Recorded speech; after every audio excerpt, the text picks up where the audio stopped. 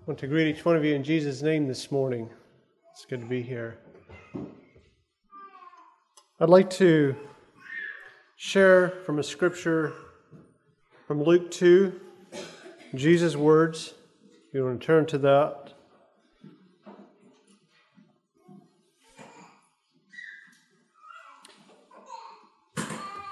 Actually, not so much Jesus' words, but about Jesus. Now, some people have a hard time getting into Christmas, but I have a hard time getting out of it.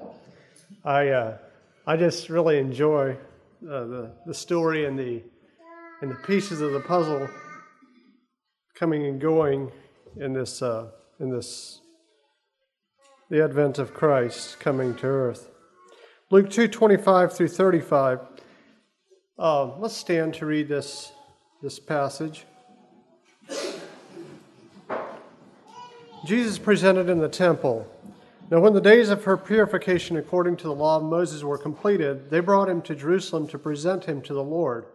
As it is written in the law of the Lord, every male who opens a womb shall be called holy to the Lord, and to offer a sacrifice according to what is in the law of the Lord, a pair of turtle doves or 2 young pigeons. And behold, there was a man in Jerusalem whose name was Simeon. This man was just and devout, waiting for the consolation of Israel, and the Holy Spirit was upon him. And it had been revealed to him by the Holy Spirit that he would not see death before he had seen the Lord's Christ. So he came by the Spirit into the temple. And when the parents brought in the child Jesus to do for him according to the custom of the law, he, Simeon, took him up in his arms and blessed God and said, Lord, now you are letting your servant depart in peace according to your word. For my eyes have seen your salvation, which you have prepared before the face of all peoples, a light to bring revelation to the Gentiles, and the glory of your people Israel. And Joseph and his mother marveled at those things which were spoken of him. Then Simeon blessed them and said to Mary his mother, Behold, this child is destined for the fall and rising of many in Israel, and for a sign which will be spoken against. Yes, a sword will pierce through your own soul also, that the thoughts of many hearts may be revealed. You may be seated. What I'd like to focus on this morning is this one statement that Simeon makes after the longer discourse. He pronounces this blessing. Behold, this child is destined for the fall and rising of many in Israel, and for a sign which will be spoken against. And we were reading through this. It happened that I was reading through this the same time that we were moving through the book of Acts. And I shared a little bit of my thoughts on this some time ago. I hope if you remember that you not hold it against me to bring it up again. But this morning I've titled the message, Fall and Rise. Fall and Rise. And when I read through this passage, somehow that fall and rise stood out to me. This child is set for the fall and rising again of many in Israel. And it just really struck me, what does this mean? What did it mean for the people there, for Israelites? What does it mean for me today, for us today? What does it mean overall, eternally? The fallen and the risen. And I'll be probably, through the message, I'll probably switch this to the rise and fall, simply because that's a little easier for me to stick in my mind. Goes together more easily, but I don't think it skews the meaning at all. Why was accepting Jesus such a difficult fall for the Jews? Thoughts that come to my mind: the Jews had a very patriotic attitude. Being Jewish is an identity. There was a good heritage there for the Jews, especially providing you skipped over some very difficult and embarrassing segments of Jewish history and landed in David's kingdom. The Jewish heritage was a proud heritage, was a strong for the Davidic kingdom, and that's where many of them placed their identity. Of course, they skipped over some of those more negative spots. And to be true, or to be fair, all peoples have their black sheep. All families probably have their black sheep or their spots, so they just as soon not delve into. But the Jewish people, they thought of themselves as David's people. And that's where they were planning to be at again in that Davidic period. And the Messiah would come from David, and he would, raise up. He would defeat the enemy, is what they had in mind. They were a patriotic people. They had a patriotic attitude. They were nationalistic. The Jews had a very well-developed social structure. It was a structure based on their religion. It's a structure that served their leaders very well. They had developed this structure based on their religion, but it wasn't necessarily what God had intended. They went on beyond that and used this social structure, and with it came, for their leaders, for the elite, came authority, prestige, and income. Many other people had grown to depend on the religious structure as well. Merchants trading at the temple feast did well. That may have been their time when their Black Fridays may have come then. Farmers growing sheep, inns that took in the pilgrims, the whole hospitality structure or industry was based on this Jewish religious structure. Well, nothing upsets a man worse than the threat of loss of income. If you want to get to a man's feelings, why grab his pocketbook, it said. And if you look at there at Paul, you remember him speaking out against the idols, and people took issue with him because he was speaking against the great Diana.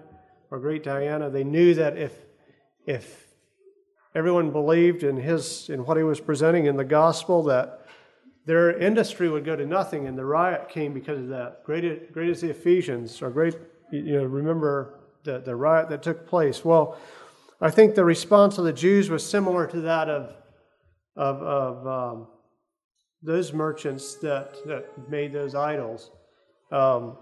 They saw a threat of loss of income, a threat of a shake-up in their structure, a change of a way of life, the established practice of Judaism that favors the elite was being challenged by the perfect will of God that came through Christ, that favored all men equally. The entitled in the old way found themselves faced with the possibility of no longer being entitled. Naturally, they, being natural people, responded with force and used all their powers of influence to control or to mitigate their own demise that they saw coming through this gospel. And we saw this playing out through Acts as we went through the book of Acts. Whenever the Jews were faced with the message of the resurrected Christ, the majority would turn away or become visceral against that message.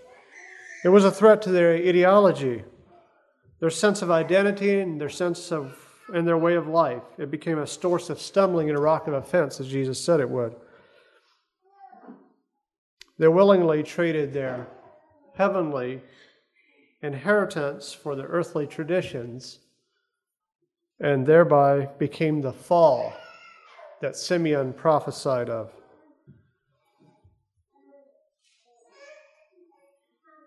Paul, a self-proclaimed Pharisee of the Pharisees and an antagonist of Christ, he was part of that fall. But then we'll be looking at some contradictions here. There aren't truly contradictions, but seeming contradictions. So Paul, the rising Pharisee, he falls in Acts 26. When he had fallen to the ground, verse 14, Paul on the Damascus road, I heard a voice speaking to me and saying in the Hebrew language, Saul, Saul, why are you persecuting me? It's his testimony here. It is hard for you to kick against the goads. So Paul took a fall. It's the converse effect of pride. When we think we're rising, we're quite likely falling. And our willingness to fall to ourselves, or I should say, and in our willingness to fall to ourselves, we enabled God to work in us a rise or resurrection power. And I'd like to look at that some more, the rising Paul. And I know we've talked a lot about Paul here the last several months. I'm not going to try to spend a lot of time here, but I think we need to look at that because he was part of the rise that Simeon spoke about. 2 Corinthians 12:9 says, But he said to me, My grace is sufficient for you, for my power is made perfect in weakness. Therefore I will boast all the more gladly about my weakness, so that Christ's power may rest on me. Paul came to understand that in his weakness, in his willingness to give himself to Christ, that he actually became resurrected. My power is made perfect in weakness. Christ talking here. And then Paul says, I will boast more gladly about my weaknesses, so that Christ's power may rest on me, may lift me up. 2 Corinthians 12:10 says, This is why, for Christ's sake, I delight in weakness, in insults and hardships and persecutions and difficulties. For when I am weak, then I am strong. For when I am weak, then I am strong. 1 Corinthians 1:17, For Christ sent me not to baptize, but to preach the word, not with wisdom of words, lest the cross of Christ should be made of none effect. Not with wisdom of words. He's saying, not of myself do I preach, or with my own wisdom. Wisdom of words. My mind went to meals. Many times at least for me, speaking for myself, the most satisfying meal is the meal that is the most basic in its makeup. And I'll explain that, beef roast or roast beef or whatever you want to call it, potatoes, green beans fried with, some onions and a bit of garlic, and then some salad, some garden produce made into what we call a salad. That's pretty basic ingredients. You don't have to go to a lot of steps. You just put that all together and you have a good meal. And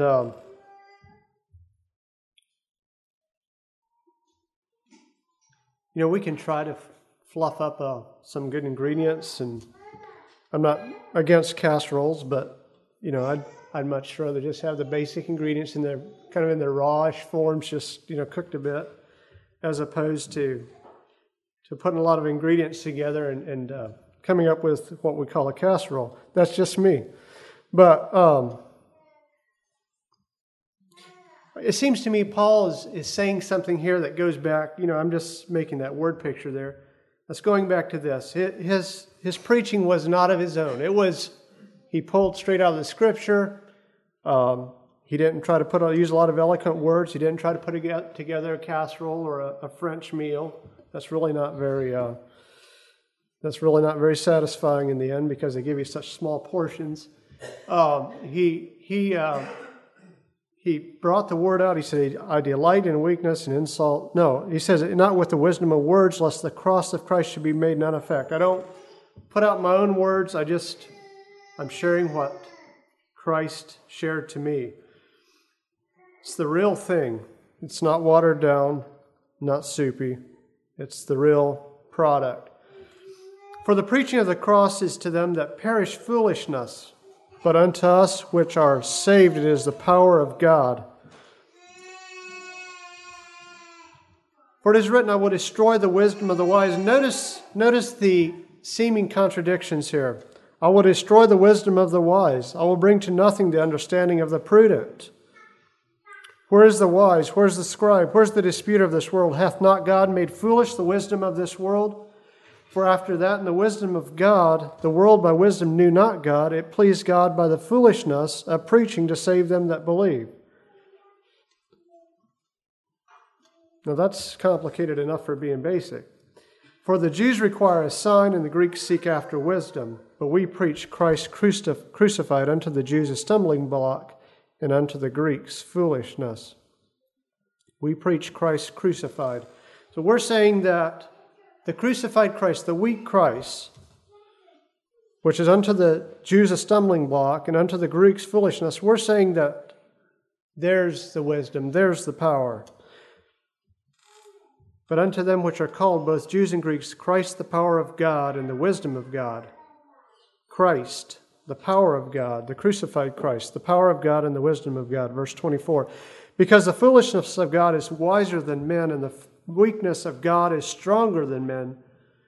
For ye see your calling, brethren, how that not many wise men after the flesh, not many mighty, not many noble are called. And here's something for us to take into account, I believe. Not many wise men after the flesh, not many mighty, not many noble are called. Now, that doesn't say that no mighty, no wise men, no noble, but it says not many. Not many of those that are well seated, are well seated in society,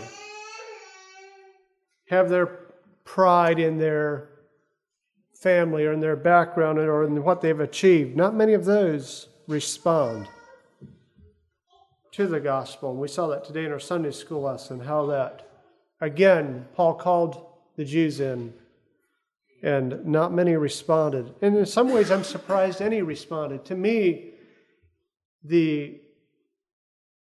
it's sometimes more surprising that any Jews responded of the hierarchy. That's more of a surprise than it is that so few of them responded.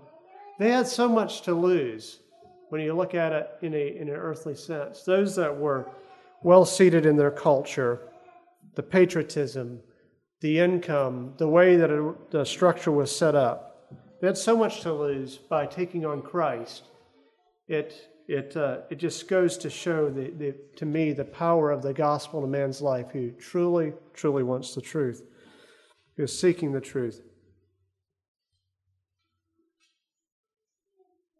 But God hath chosen the foolish things of the world to confound the wise, and God hath chosen the weak things of the world to confound or mess up the things which are mighty. And the base things of the world and things which are despised, God hath chosen, yea, and the things which are not, to bring to naught things that are, that no flesh should glory in his presence. I could insert here, in his own presence. But of him are ye in Christ Jesus, who of God is made unto us wisdom and righteousness and sanctification and redemption, that according as it is written, he that glorieth, let him glory in the Lord. Brother Dan shared that verse last Sunday. Him that glorieth, let him glory in the Lord. So, those that would rise, truly rise, let that person glory in the Lord, in the crucified Lord, the one that the Jews, or the one that to the Jews is a stumbling block and to the Greeks foolishness. But him that truly would rise, let him glory in the Lord.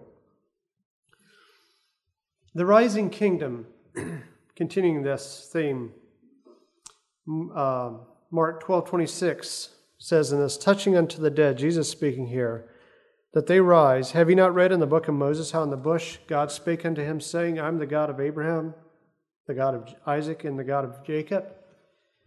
He is not the God of the dead, but the God of the living. Ye therefore do greatly err. He's speaking to the Sadducees, who didn't believe in the resurrection.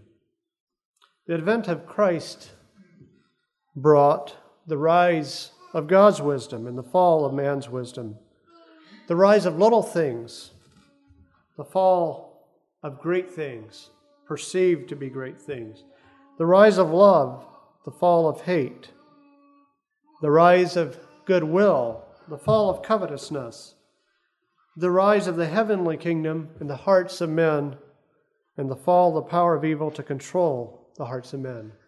The fall of the power of evil, the fissuring of the power of evil to control the hearts of men.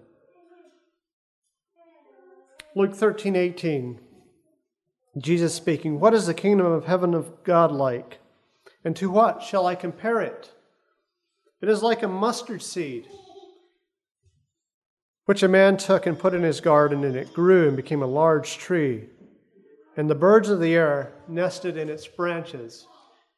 If you look up a mustard tree or a mustard bush, and I'm going to go with the bush this morning because as far as I could tell, a mustard tree is what we would actually call a bush. It's probably not going to grow more than 7 feet tall at best, maybe 9 at best, but more likely 4 or 5 feet tall. If Jesus was talking about another kind of tree, then the word picture here does just as well. It's still a small seed in a large tree, but I suppose he was talking about more of a large bush, which a man took and put in his garden for mustard seed. They used mustard seed then. It had medicinal qualities, medical qualities. They used it as a herb for cooking. And so you put this little seed, and this little seed is, from what I can tell, is about the size of the end of my pinky, maybe, or smaller. Very, very small seed. And from that seed grows up a nice bush, nice fruitful bush that's useful for them. It grew, became a large tree. The birds of the air nested in its branches. And so we see this little seed, the size of maybe a dot of a marker, and we see this large bush growing from it. From something very small, the word picture comes something significant. From something very insignificant, seemingly insignificant, grows something nice, large, and fruitful. And that is the beauty of the seed. You look at the tomato seed and you know what it produces. The acorn, the mighty tree. All starting as a small, insignificant seed, but full of life. But the interesting thing is, and Jesus points this out, that the seed needs to die. Now, does it truly die? I'm not sure. I don't know how that all takes place. But in Jesus' words, the seed dies. In other words, it loses its identity. That outside crust falls away and something happens inside and it opens up and it becomes significant. It becomes what the Maker intended it to be. So the seed has to die to its original shape. You know, Christ was the seed of Christianity. He came small, insignificant to the world.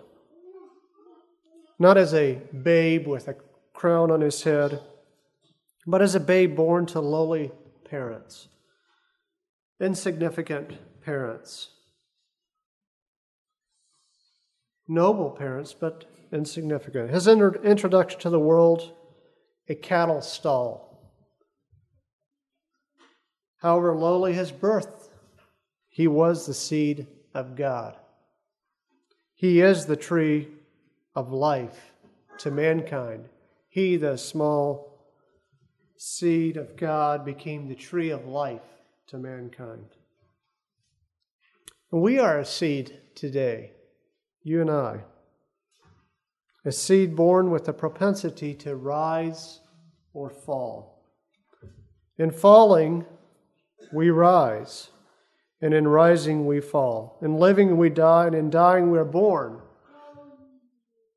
While these seem like contradictions, they're true. In falling we rise, and in rising we fall. In living we die, and in dying we're born.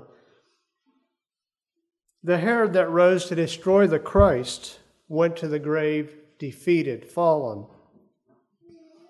The faithful Simeon, who bowed himself to the Christ child, went to his grave in victory. And I believe today he's enjoying the Christ child in a sense he could have never imagined. The seed born into a tree has potential for all kinds of good. It provides shelter, produces fruit, and becomes part of the landscape. More than that, there's the eternal significance. The seed of the kingdom risen to life in Christ is always, I believe, always rising. This earth is nothing but a nursery or temporary host for the seed, for us, our seed. It's nothing but a temporary host or nursery. Eternal growth potential is there for the seed reborn in Christ. And I believe, I'm going to try to make this clear. The eternal significance of the seed of the kingdom risen to life in Christ, always rising. You know, when I think of that mustard seed, going back to that mustard seed, that little bitty seed, when it opens up and it sprouts out of the ground, you can see there's a plant that's growing. I think of that as the first chapter in its life. And when I think of that, when I liken us to that, I think of our life here on earth maybe as that being the first chapter in our lives. So our life, the seed has just opened up. It's become apparent there's life there. It's growing. And the day the casket lid closes, and we saw that yesterday, for those of us who were here at the funeral, that's not the closing of the tree. That's just the letting that tree keep on growing, I believe. I believe that tree just keeps on growing for eternity. That mustard seed keeps on becoming fuller and fuller and more useful and more useful and more beautiful in that beautiful land where there's no time, where there's no chainsaws to clear the landscape. I believe the seed opening here is just the first book in the eternal volume that will be written about us.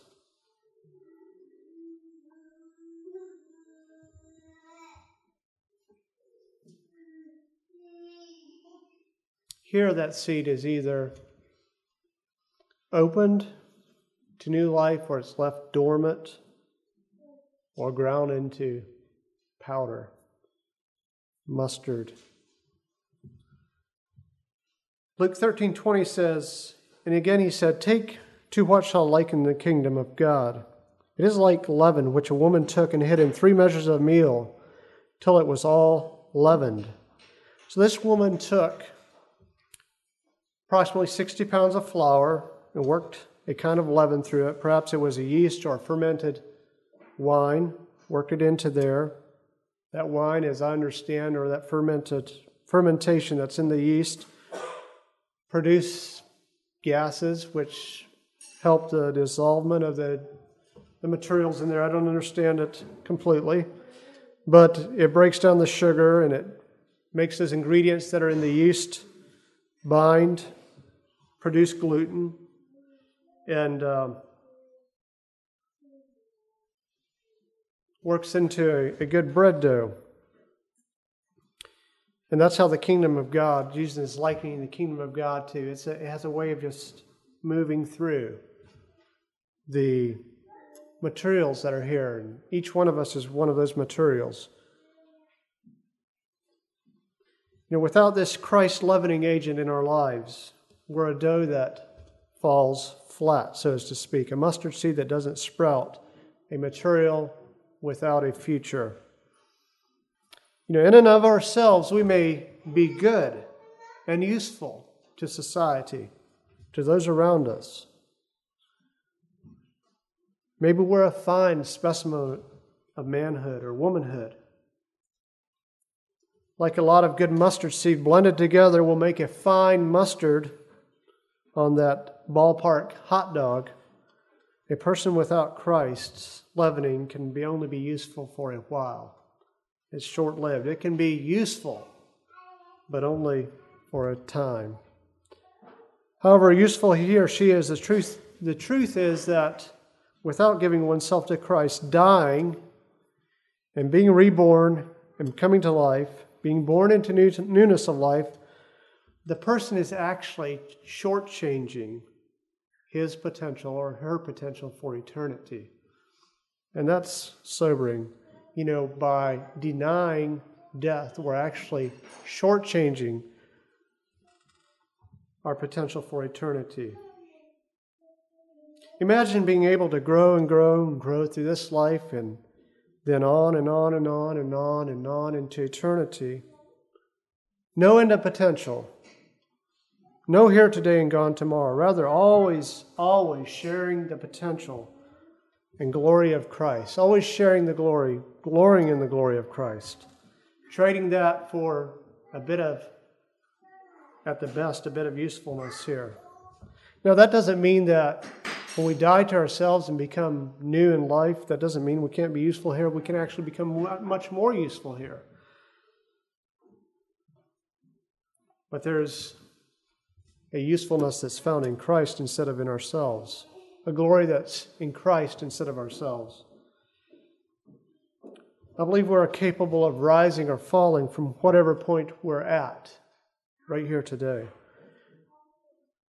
And I believe the truth is, I believe that we're either rising, part of the rising kingdom or part of the falling kingdom. A kingdom cast out of heaven, hurled into an eternal free fall. We're either in one of those kingdoms right now, here today. Either part of the rising or the falling. So I was studying this, little children's song came into my mind that we used to sing growing up. It goes like this: I'd rather be a little one climbing up than a big one tumbling down. I'd rather be a junior with a smile than a senior with a frown. I'd rather be poor and love the Lord than rich and lose my crown. I'd rather be a little one climbing up than a big one tumbling down. And isn't that the truth? It's not so important where we're at in our rise or fall, but that we're headed the right direction. And we're going one way or the other. We're called to positively identify with the risen Christ. In Luke 13:22, Jesus says, 13:24, Jesus says, strive to enter through the narrow gate, for many, I say to you, will seek to enter and will not be able. When once the master of the house has risen up and shut the door, and you begin to stand outside and knock at the door, saying, Lord, Lord, open for us, he will answer and say to you, I do not know you. Where are you from? Then you will begin to say, we ate and drank in your presence, and you taught in our streets. He will say, I tell you, I do not know you. Where are you from? Depart from me, all you workers of iniquity. There will be weeping and gnashing of teeth when you see Abraham and Isaac and Jacob and all the prophets in the kingdom of God and yourselves thrust out. This was a very stark message to the people, the Jews that were listening to him there. They were conveniently on what they thought was on the fence.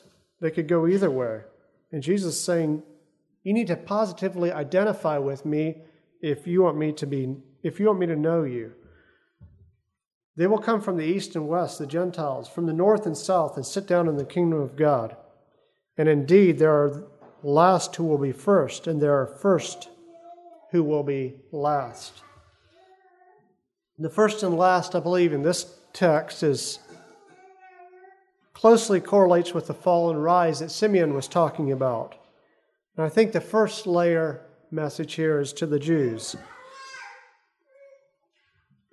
The Jews lost their rank in God's spiritual house by their refusal to embrace Jesus.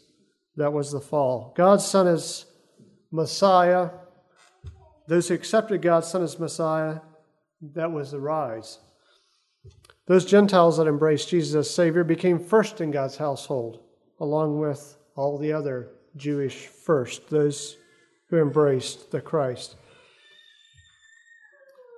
Individuals rose and fell there in this first few days of Christ's advent. And in the time of the early church today, individuals are rising and falling. And individuals will eternally rise and fall based on their decision of Jesus and their willingness to embrace or deny him. It's not enough to know. We must identify with, be filled with. And I'm speaking to myself this morning. We must embrace Christ's identity. I believe that's what I'm seeing here in Scripture, and there's real seriousness about it when we read this Scripture, even to die to our own identity. James 2:19 says, "You believe that there's one God, you do well. Even the demons believe and tremble. But do you want to know, O foolish man, that faith without works is dead? Was not Abraham our father justified by works when he offered Isaac his son on the altar?" Are we in? Have you ever heard that? Has anyone ever asked you that question? It's been asked of me. Are you in? You're looking at a deal. You're looking at maybe you're part of a game, part of a project. The question becomes imperative. Are you in or not? The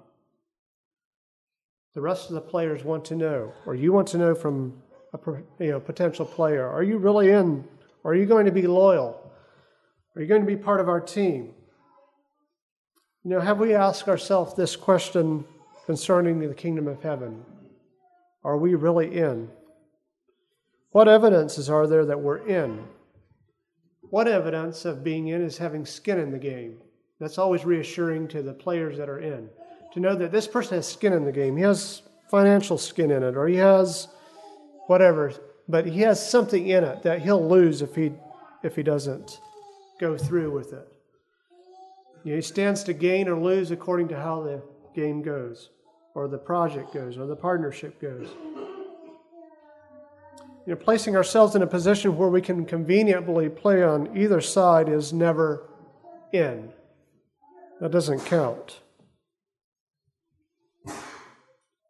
We have to either be part of or not. What are the evidences that we're really in? I think that's a question to ask ourselves.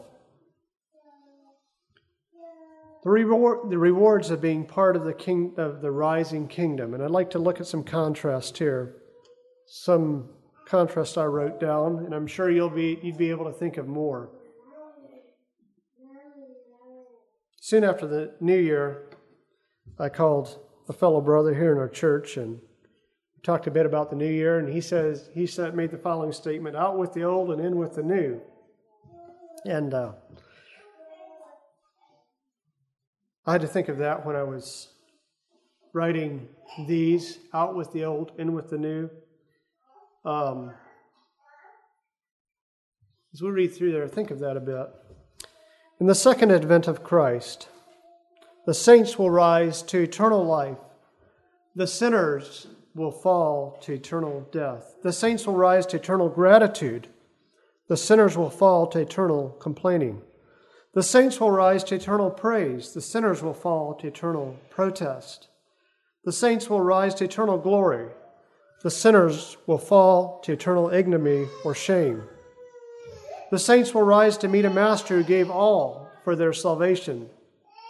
The sinner will fall to meet their master who gave all to bring them to defeat.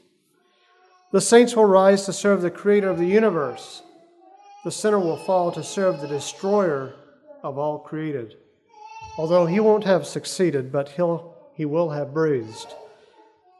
The saints will rise to serve the creator of the universe. The sinner will fall to serve the destroyer of all created. The saints will rise to eternally explore the new.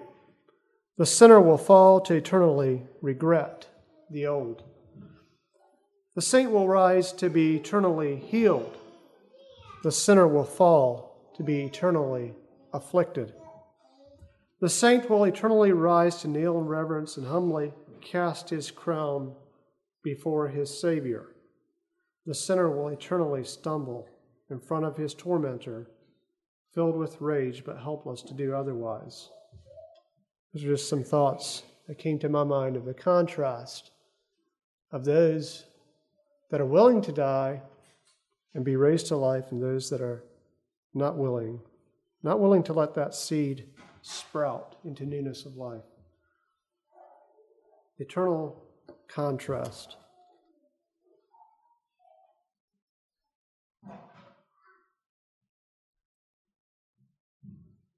Nobility that rises, true nobility that rises, is couched in the glory of Christ.